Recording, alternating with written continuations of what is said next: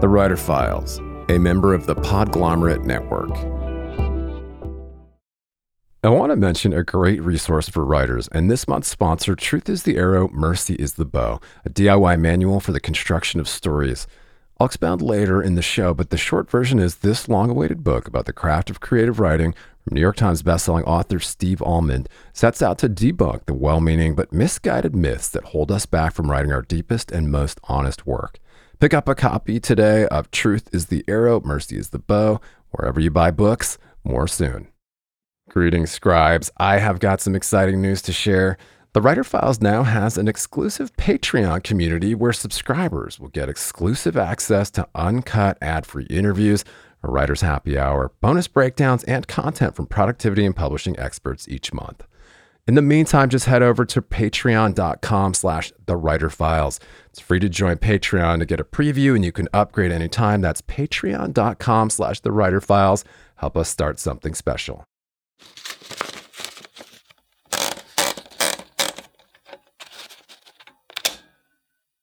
Too much concentration on our smartphones is definitely damaging our health. And the reason for that is that it tends to damage our relationships.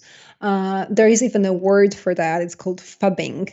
And if you haven't heard that, phubbing comes from phone and snubbing. And basically it means, you've seen those people. They are sitting in a restaurant around a table, a whole family, and everybody, instead of talking, they are all looking at their phones.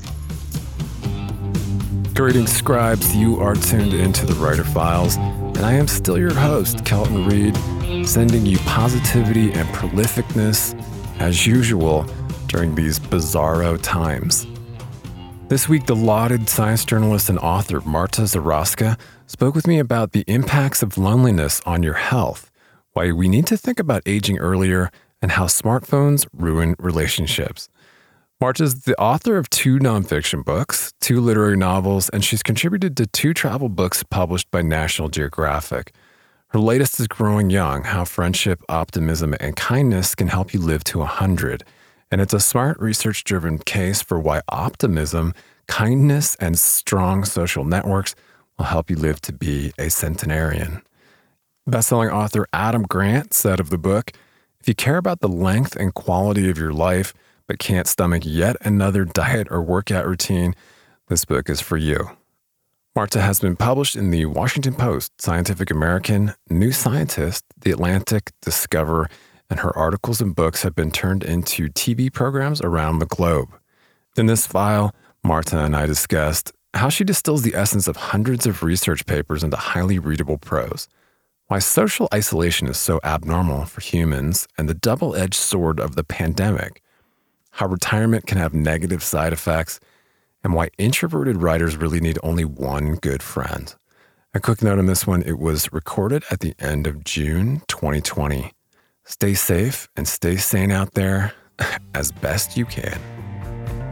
And if you're a fan of the Writer Files, please click subscribe to automatically see new interviews as soon as they're published, and leave us a rating or a review on Apple Podcasts to help other writers find us. Thank you so much for taking time today to rap with us about all things writing and this fantastic latest book. How are you surviving there? I understand you're across the pond in France. Yes, things were pretty tough the last few months. Especially where I live, we actually were at the very epicenter of the pandemic. So we were on a lockdown for 56 days when we were basically not allowed to leave our houses. We even had to have a special permission to step out of the front doors, basically. But things are much better now. So it's all coming back to the new normal, how they call it. Yeah. Well, I want to talk about the new normal.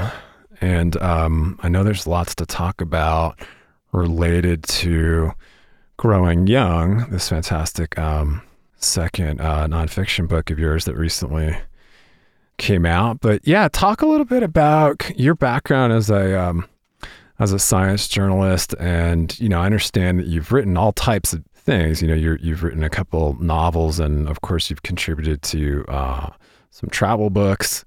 lots of different science publications and periodicals. But talk a little bit about kind of your history and your background, maybe the Cliff's Notes of how you became a science journalist, and even how you kind of define it, because I understand, there are lots of different classifications of science journalism, right?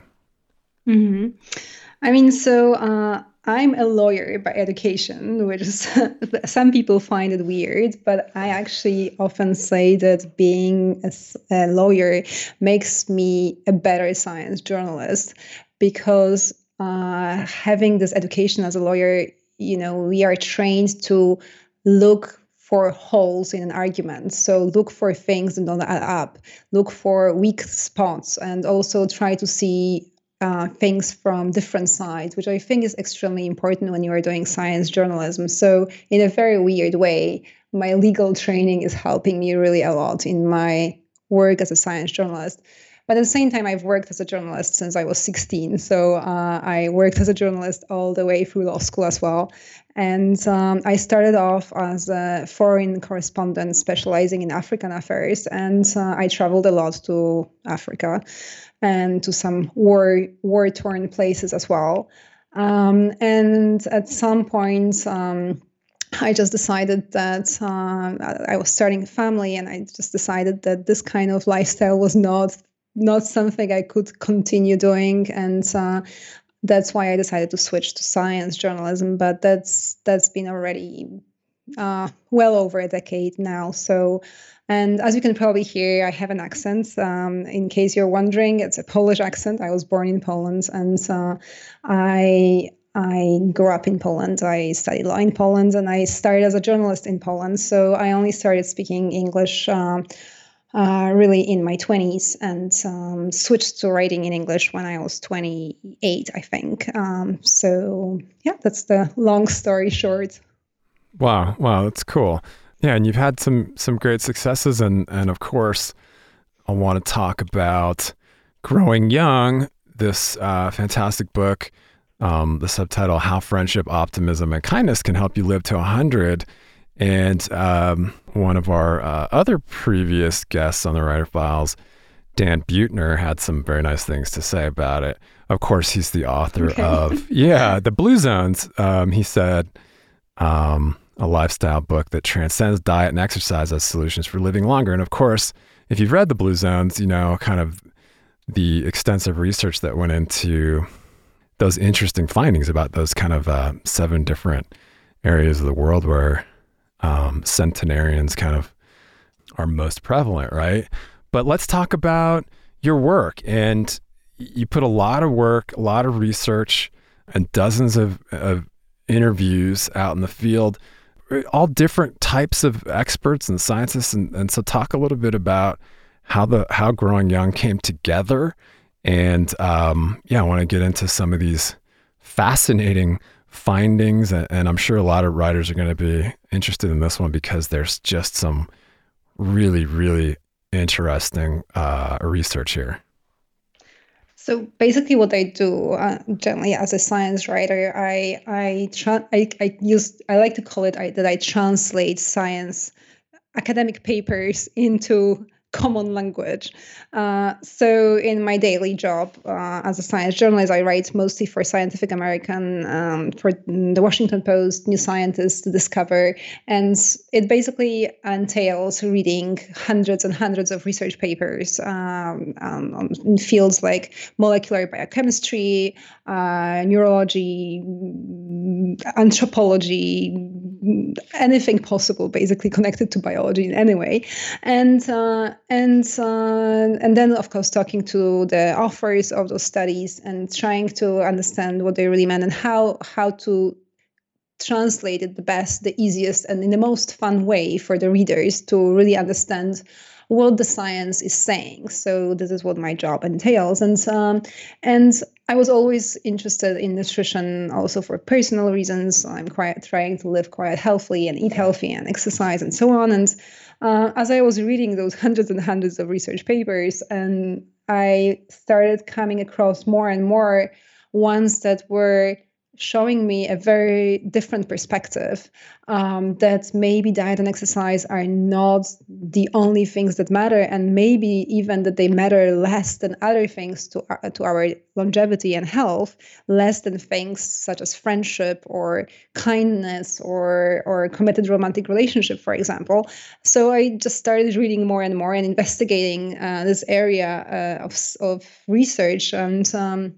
And so what I did discover completely shattered my beliefs, because it did show me that indeed diet and exercise are not as important as we tend to think. Yeah, absolutely. So in digging into the book and the research, it would seem that we're, as you put it, we're kind of fixating on the wrong things about health. And although some of those things are important, there are findings that are far more interesting and important regarding kind of the mind-body connection, and I'm fascinated by a lot of those findings. Especially, as you kind of explain, it's not a kind of a new agey woo-woo thing, right? This mind-body connection is a pretty well established, and now as we dig more into, as you put it, kind of neurology and neurobiology, neuroscience, it's far more obvious that these things are pretty critical, especially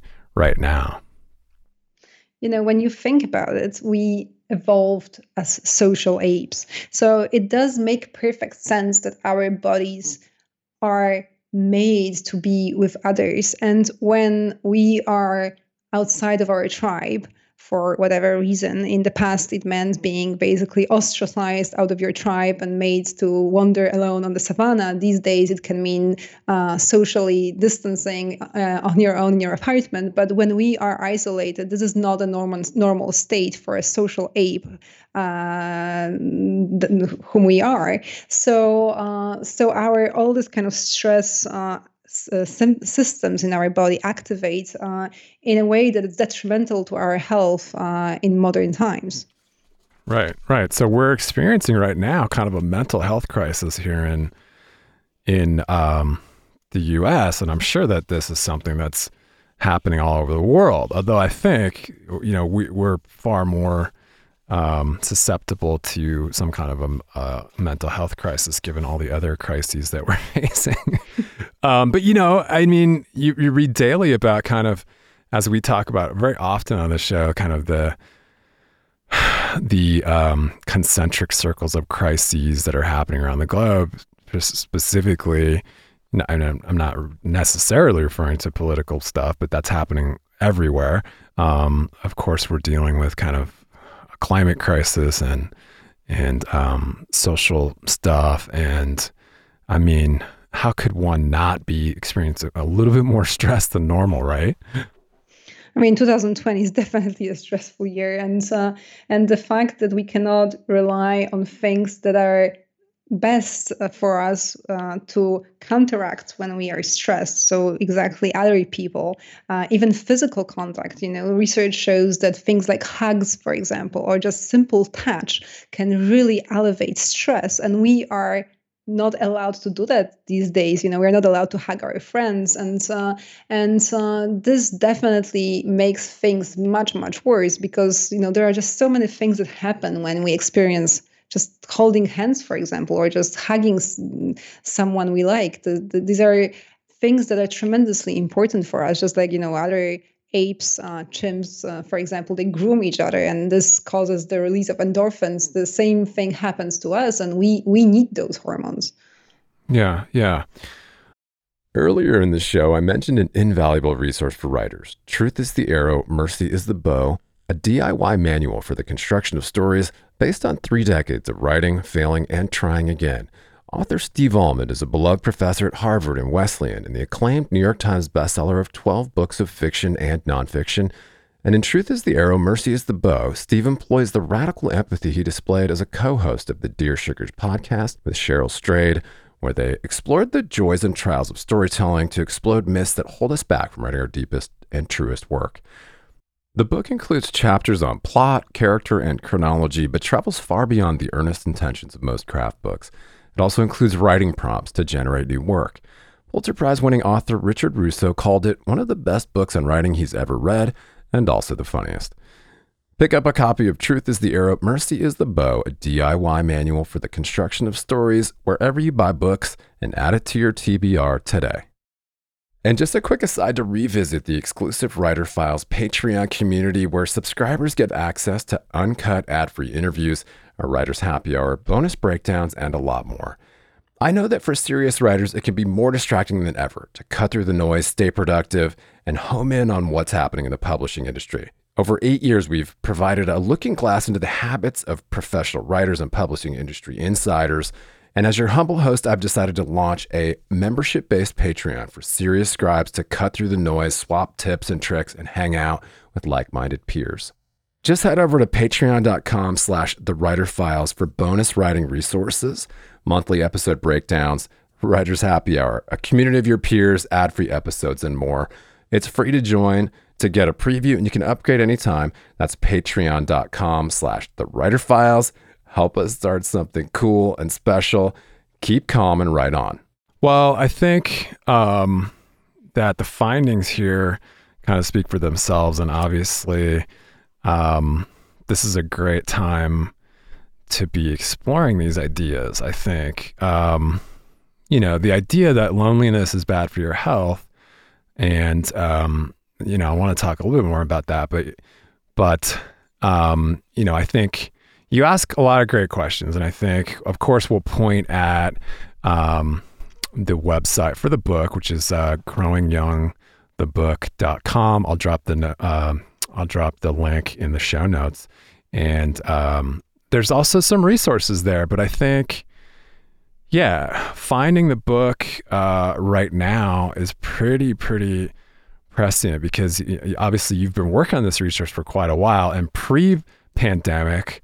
Talk a little bit about some of the things that surprised you most, and then let's talk about kind of now that we're firmly entrenched in the new normal, like how we can apply some of these things, because this is really, really important stuff, I think. So what really surprised me was the degree to which our social lives matter for our health. I had some inkling that these things may be important. We know about stress. We know about, maybe some of us know a little bit about loneliness being bad for health. But, the extent to which those things matter. So, for example, having a committed romantic relationship can lower your risk of premature death by about 49%, which is absolutely astounding, as considering that a healthy diet or exercise can lower it by 20 or 30%. So, the numbers are really, really incredible here. And this was what really surprised me, how much it matters, those things, much, much more than I ever imagined. As I said, the findings, as you mentioned, that number one, that committed romantic relationship, pretty big, I think. And especially, as we're trying to figure out ways to safely reintegrate our social lives, what does it mean? I mean, what are we looking at for the future? Because, you've talked about a little bit about how social distancing is actually probably bad for your heart, right? It is. People who are socially isolated, they are even 3 times more likely to die prematurely. This is really scary. And, the social isolation makes you even more prone to viruses, ironically. So there was this one amazing experiment when the researchers invited volunteers into their lab, and they basically put cold viruses into their noses.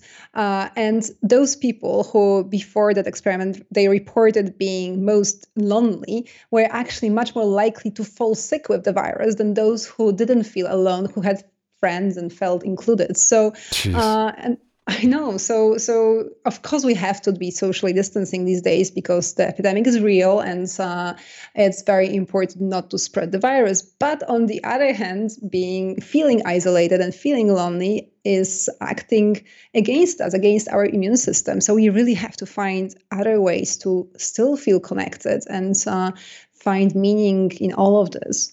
Gosh, yeah. Let's talk some about the pandemic, how we can continue to, stay healthy, boost our immune systems at the same time as kind of cure this this loneliness. Because it's kind of a double-edged sword, right? People want to get back out there; they're itching to get into a social situation, but then of course, exposing yourself to the novel coronavirus, which none of us have really experienced before, could put you in grave danger. So it's a double-edged sword, right?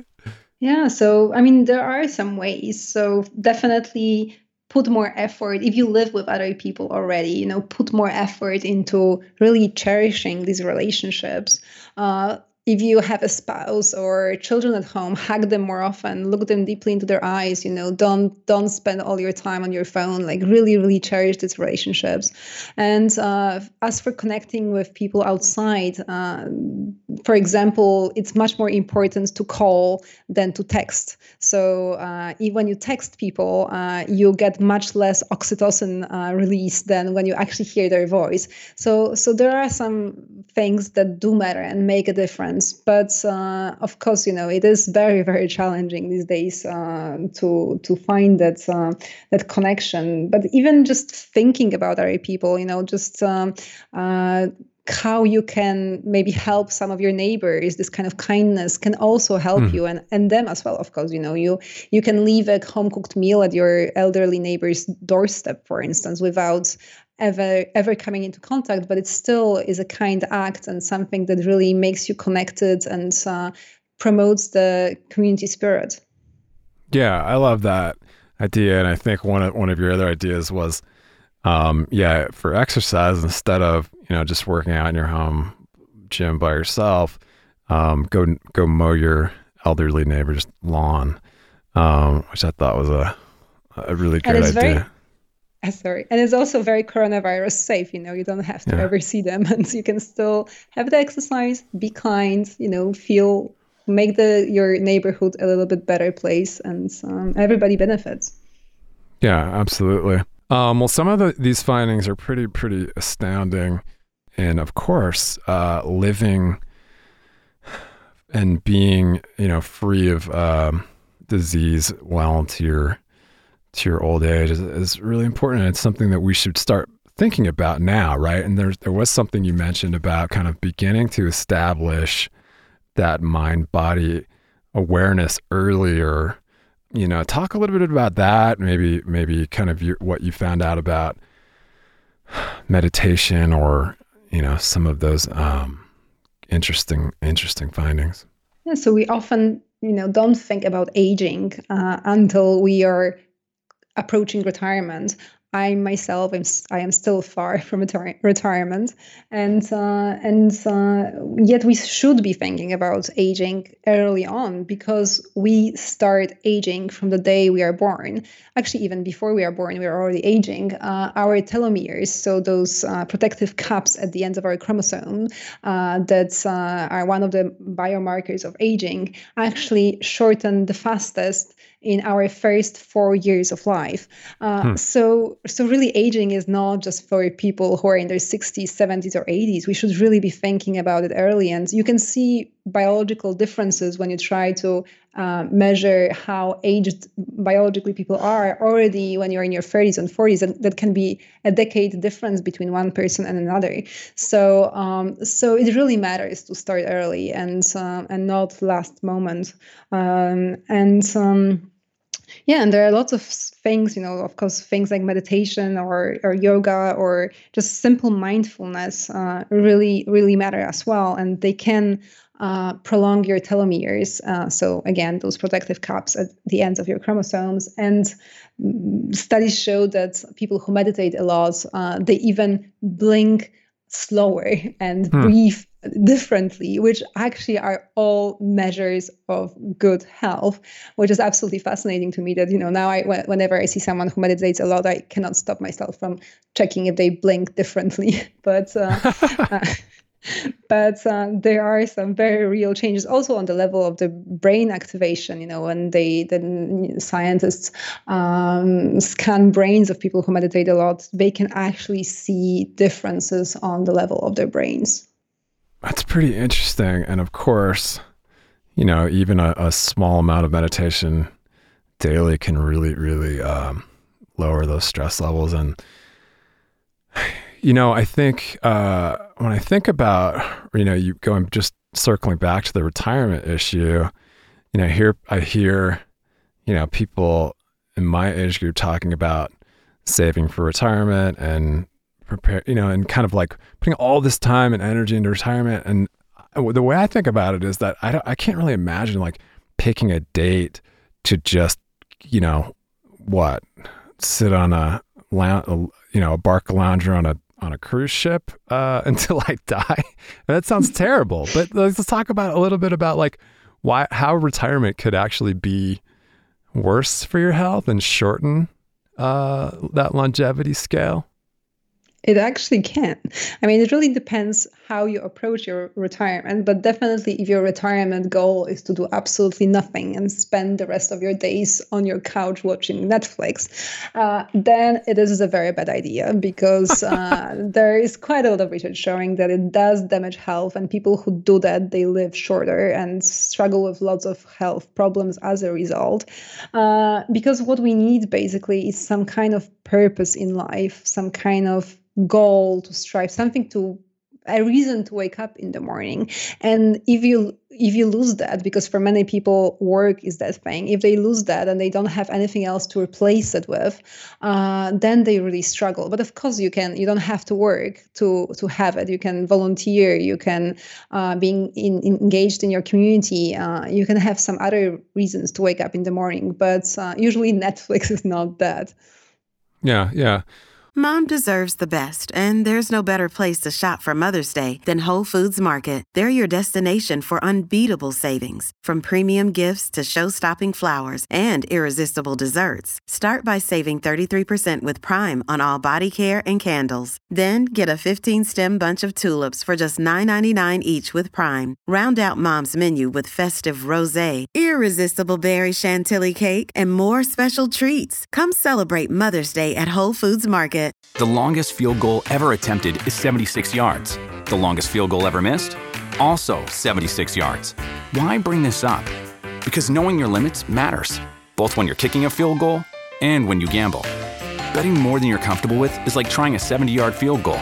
It probably won't go well.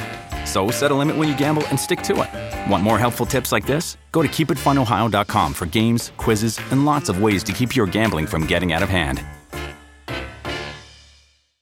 Well, I've had quite a few productivity experts on the show, and it seems kind of like the new understanding of this unfortunate kind of cult of busyness that we're firmly entrenched in presently is getting a lot of backlash, and I think we're examining a lot of the effects of our kind of always on workaholic, constantly multitasking culture. Is getting, kind of looked at under a microscope right now, especially as everyone has, begun to do more work from home and telecommuting and so on and so forth. But yeah, let's talk a little bit about how that could actually improve, our overall health in the future. And you've mentioned kind of how smartphones can again, this cult of busyness is obviously not good for our health. So this reexamination is pretty critical right now, isn't it? Certainly it is. There is so much data showing that too much concentration on our smartphones is definitely damaging our health. And the reason for that is that it tends to damage our relationships. There is even a word for that. It's called phubbing. And if you haven't heard that, phubbing comes from phone and snubbing. And basically it means, you've seen those people. They are sitting in a restaurant around a table, a whole family, and everybody, instead of talking, they are all looking at their phones. So they are phubbing each other and so ignoring to instead look at their phones. And it just basically damages relationships. So it's enough to just put your phone on the table, not even look at it, just have the phone there, and automatically the person with whom you are will judge the quality of the conversation as much worse just because the phone is there. So it really does impact the way we perceive our relationships, and the quality of our relationships does matter for our health. Once again, because we are those social apes who have all this hormonal and systems and all these nerves and make those relationships so much important to how we function. Well, there's so many important messages in Growing Young. I will point at the website again, growingyoungthebook.com. I'll drop the link there to your homepage as well, zaraska.com. And at growingyoungthebook.com, there are resources that you can tap into for each chapter of the book, which I thought were very helpful, and lots of great stuff there. But maybe before we wrap up with your kind of advice to your fellow scribes on how to just keep going, what are you working on now? Are you just kind of focused on promoting the book, or do you have some other projects in the hopper right now? I mean, I'm supposed to be finishing the proposal for my third book, but I'm so busy right now with the book promotion for Growing Young that I do not have time to finish, but I'm expecting to start working on it again within 2 or 3 weeks. Certainly my agent is expecting that, so I should get to it. Also, things were quite crazy here because with schools being closed, I had to work full-time and homeschool full-time, which was extremely challenging to say the least. But I guess we are all struggling through the weird coronavirus times, so it's taking a toll on the work as well. Yeah. Well, Growing Young, How Friendship, Optimism, and Kindness Can Help You Live to 100 is a smart, research-driven case for why optimism, kindness, and strong social networks will help us live longer. And talk a little bit about how we can keep going, how writers can just keep the faith in this very strange time and keep the ink flowing. I mean, I think for us writers, in a way, we have it easier, I'd say, also to live longer, because I do believe that in our work, it may be easier for us to find meaning. And meaning in life is one of the most important things you can have for good health and longevity. This is something the Japanese called ikigai. So this is this famous reason to live. And we can find it, we can, in the things we write about, or knowing that we are spreading ideas that are worth spreading. So I think that we are lucky here that things can be better for us. Yeah. Well, I do like how you open your acknowledgments mentioning that, being a writer is often socially isolating, but especially when you're doing research based and research driven stuff, it doesn't have to be, right. You're kind of creating these stories with these other experts that you've tapped. I mean, I had definitely tons of fun sometimes writing this book, also traveling for research. I was doing things like catching wild mice with researchers around Oxford, which was definitely extremely exciting. And I was doing experiments on myself with other researchers from University College London, and traveling in Japan and meeting centenarians there. So I really did have also quite a lot of nice social contact and just fun adventures, basically. But there was also a lot of sitting by myself in my office and reading one paper after another, a lot of them very difficult to read. So there is definitely this kind of part when you're just alone in your office, but it's important to remember to stop at some point and get your social life going, both for your mental health and for your physical health. Yeah. Well, I think that's a great place to wrap up. I'm looking at a picture of those mice now. They're very cute. Of course, that's on the website and the resources for the book. I'll drop that in the show notes. And thanks again for taking the time. This is a great reminder, I think, for everybody. But of course, these are things that we definitely should be thinking about. And I think on one side note, I was just going to ask you about introverts and kind of that social piece. So, I mean, it's in terms of friendship and introverts and extroverts, the most important thing is that you feel that you have good social connections and that there are people on whom you can rely. And it can be just one best friend who you know is always there for you. Or if you're an extrovert, you may need 7 best friends. There is no better or worse number here, as long as you feel that your needs are made. And if, for example, you fall sick, there will be someone for you. This is all you need, this kind of feeling of inclusion. And also that there are people for whom you can be there so that you are needed as well. And as long as those things happen for you, then you will be fine. I love it. Well, thank you again for taking the time. Stay safe out there, and hopefully you live to 117. Not 18. Very good. Have a wonderful evening, and thank you again for doing this interview. Thank you so much for having me, Kelton. Thanks so much for joining us for this episode of The Writer Files. And if you enjoy the podcast, please subscribe to the show and leave us a rating or a review to help other writers out there find us. You can always leave a comment or a question and visit the entire archives at writerfiles.fm. And you can chat with me on Twitter at Kelton Reed. Cheers. Talk to you next week.